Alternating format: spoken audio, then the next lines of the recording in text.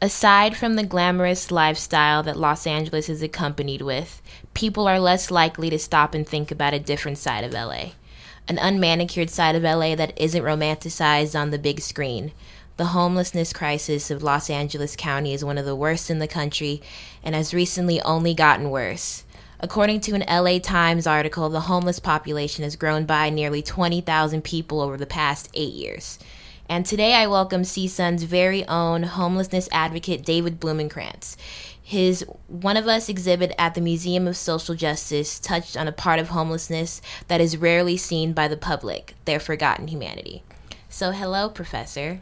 Hi, thanks for having me. The first question that I have to ask is, what got you started into photographing the homeless? Well, I'd have to go way back to when I was a student here at CSUN, and I was actually a photography intern at the Daily News. At the time, they were in Van Nuys, and at that time, this is like the mid-1980s, a long time ago, there weren't that many homeless around. They were, it was very unusual to see them in the valley, especially. There was this one guy I used to always see outside of this bank on Van Nuys Boulevard. So one day during my break, I went out and talked to him and took a few photographs. I was really into black and white film and talked to him, and he told me his story. His name was Bob, and he had a job in the movie industry. It's kind of a typical story. And then he lost his job, and then he lost his wife, and he just decided that he didn't want to live on the grid anymore, and he was just wanted to be what some people would call a bum or a hobo. And yeah, so I thought it was fascinating that somebody could just sort of sit there in the middle of the sidewalk and life passes him by and he's not really part of it. I've kind of always had that interest ever since that one experience. So basically, as a photography student, as a photojournalism student, my feeling was that if I was going to be taking photographs and using a camera, that I should do something constructive with it, not just make pretty pictures, so to speak. I was also taking a lot of art classes, so I found it an interesting blend. And doing street photography, you're going to run into all kinds of people, and the homeless, to me, was one of the most compelling topics. Now that you're a professor and you're doing photojournalism with the homeless, why do you think it's important for your students to have the experience that you had photographing the homeless? Well, I just feel that it's a major humanitarian crisis at this point. I had students way back as early as, I think I came to CSUN in 2004, and as early as 2006, I had a group of students go down to Skid Row.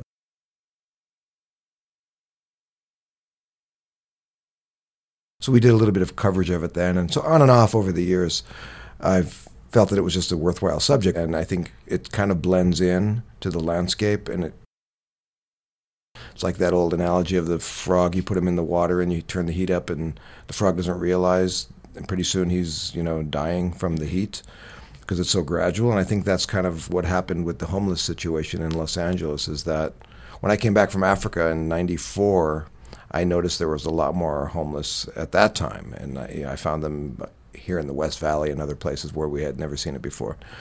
For one thing, it's a built-in local story that's, right here on our doorstep.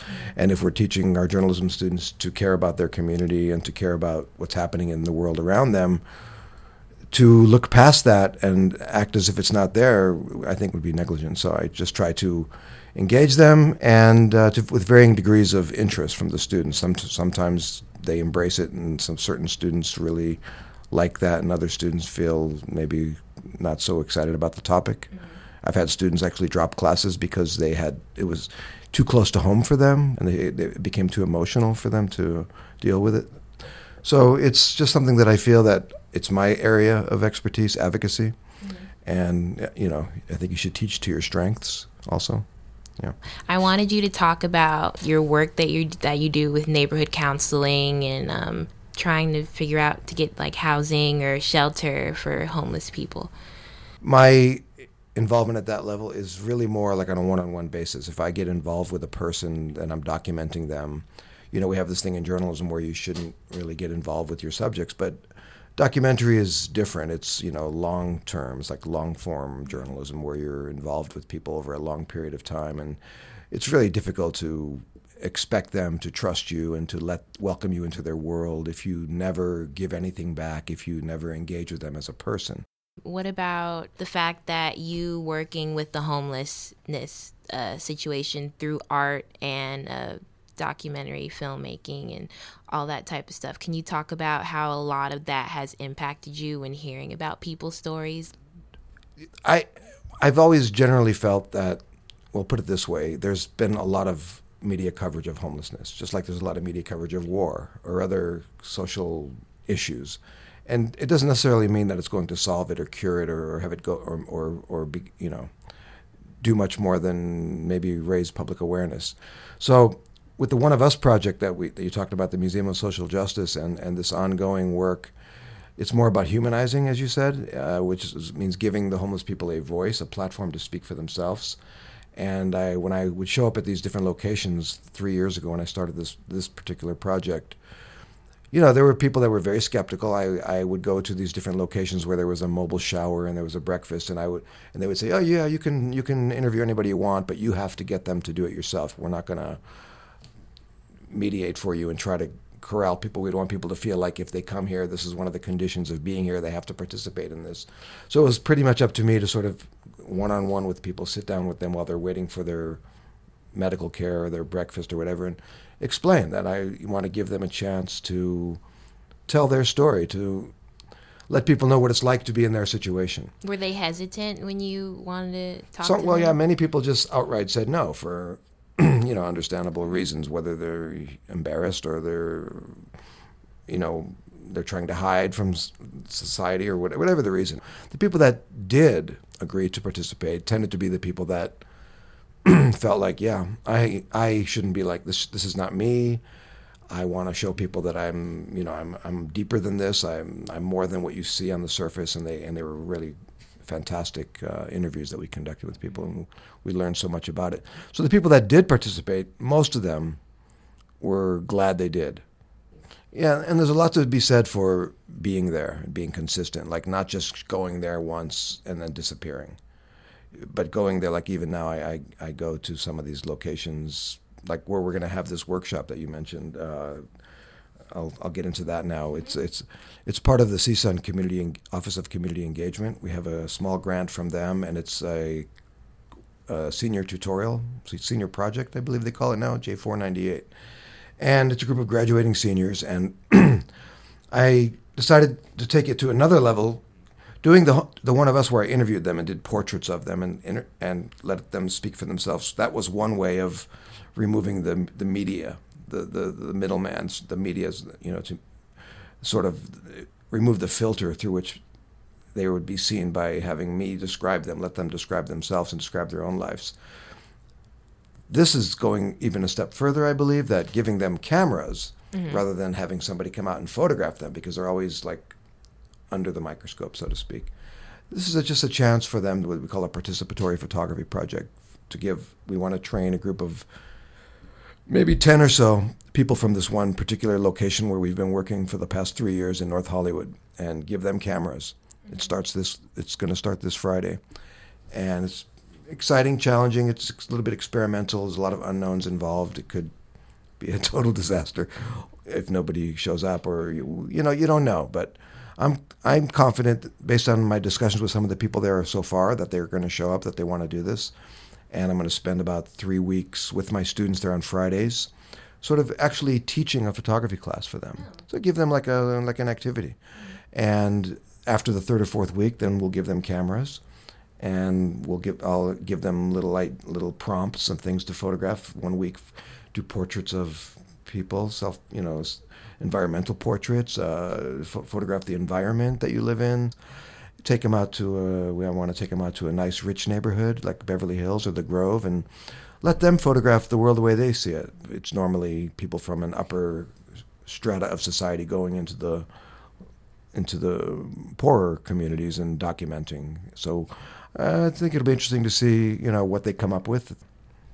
I think one of my last questions for our session today would be, since you are an advocate for the homelessness crisis in LA, how do you think you have impacted it? I mean, like you said, earlier when we had a chat, you said that even though you're only doing photographs and you're just, spending time with them, and it's like a little bit of something that's being done in like a widespread situation, how important do you feel has your impact been? Well, the media has an important role to play.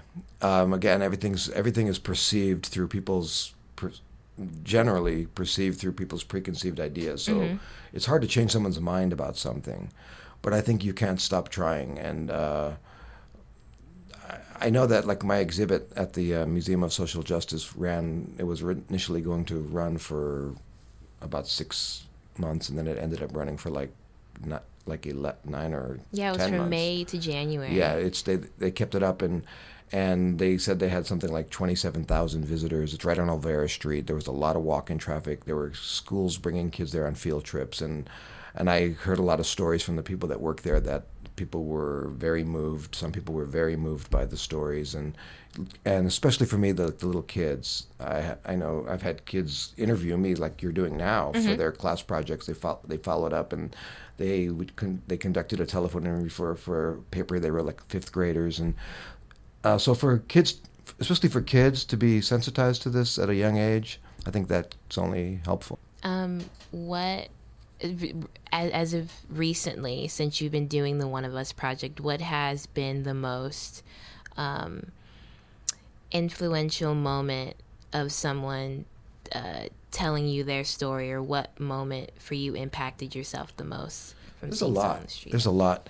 I mean, when I interviewed the people and the 4 locations, when we did we brought a portable studio.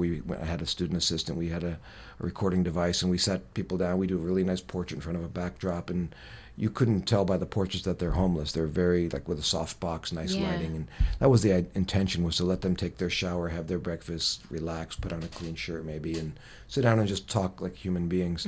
So I heard a lot of really, from Vietnam veterans who lost their kids, and a man who just felt totally emasculated by his homelessness, by his poverty, that he foolishly, he says, allowed somebody to steal all his wealth, and he lost all the respect of his family. He just started crying. It was really tough. It was the first guy I interviewed, in fact, and so I was like, oh my God.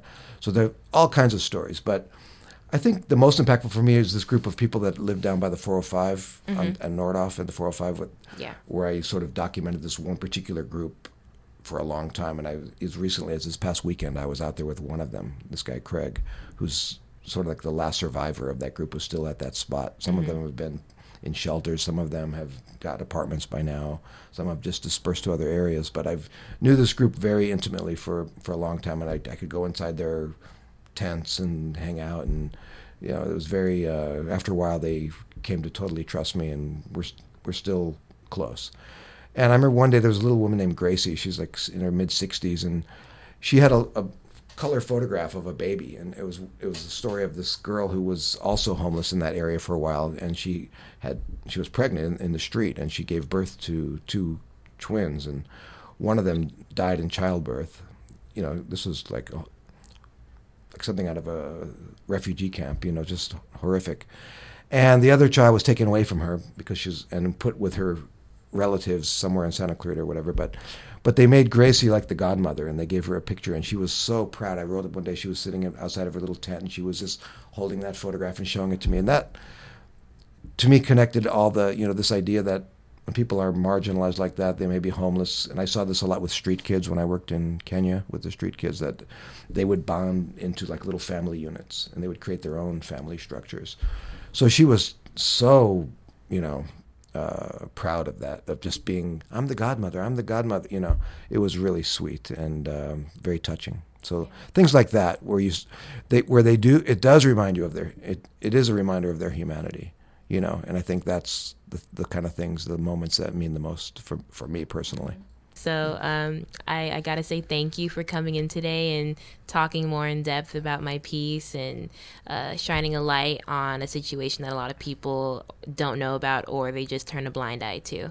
So thank you, Professor, for coming in, and I hope I get to interview you again. Thanks, Deja. This was really, really fun and interesting. And yeah, thanks for taking an interest in the subject. I think the more media that gets out there, especially for the students to hear or whatever, is better. It's all for the better.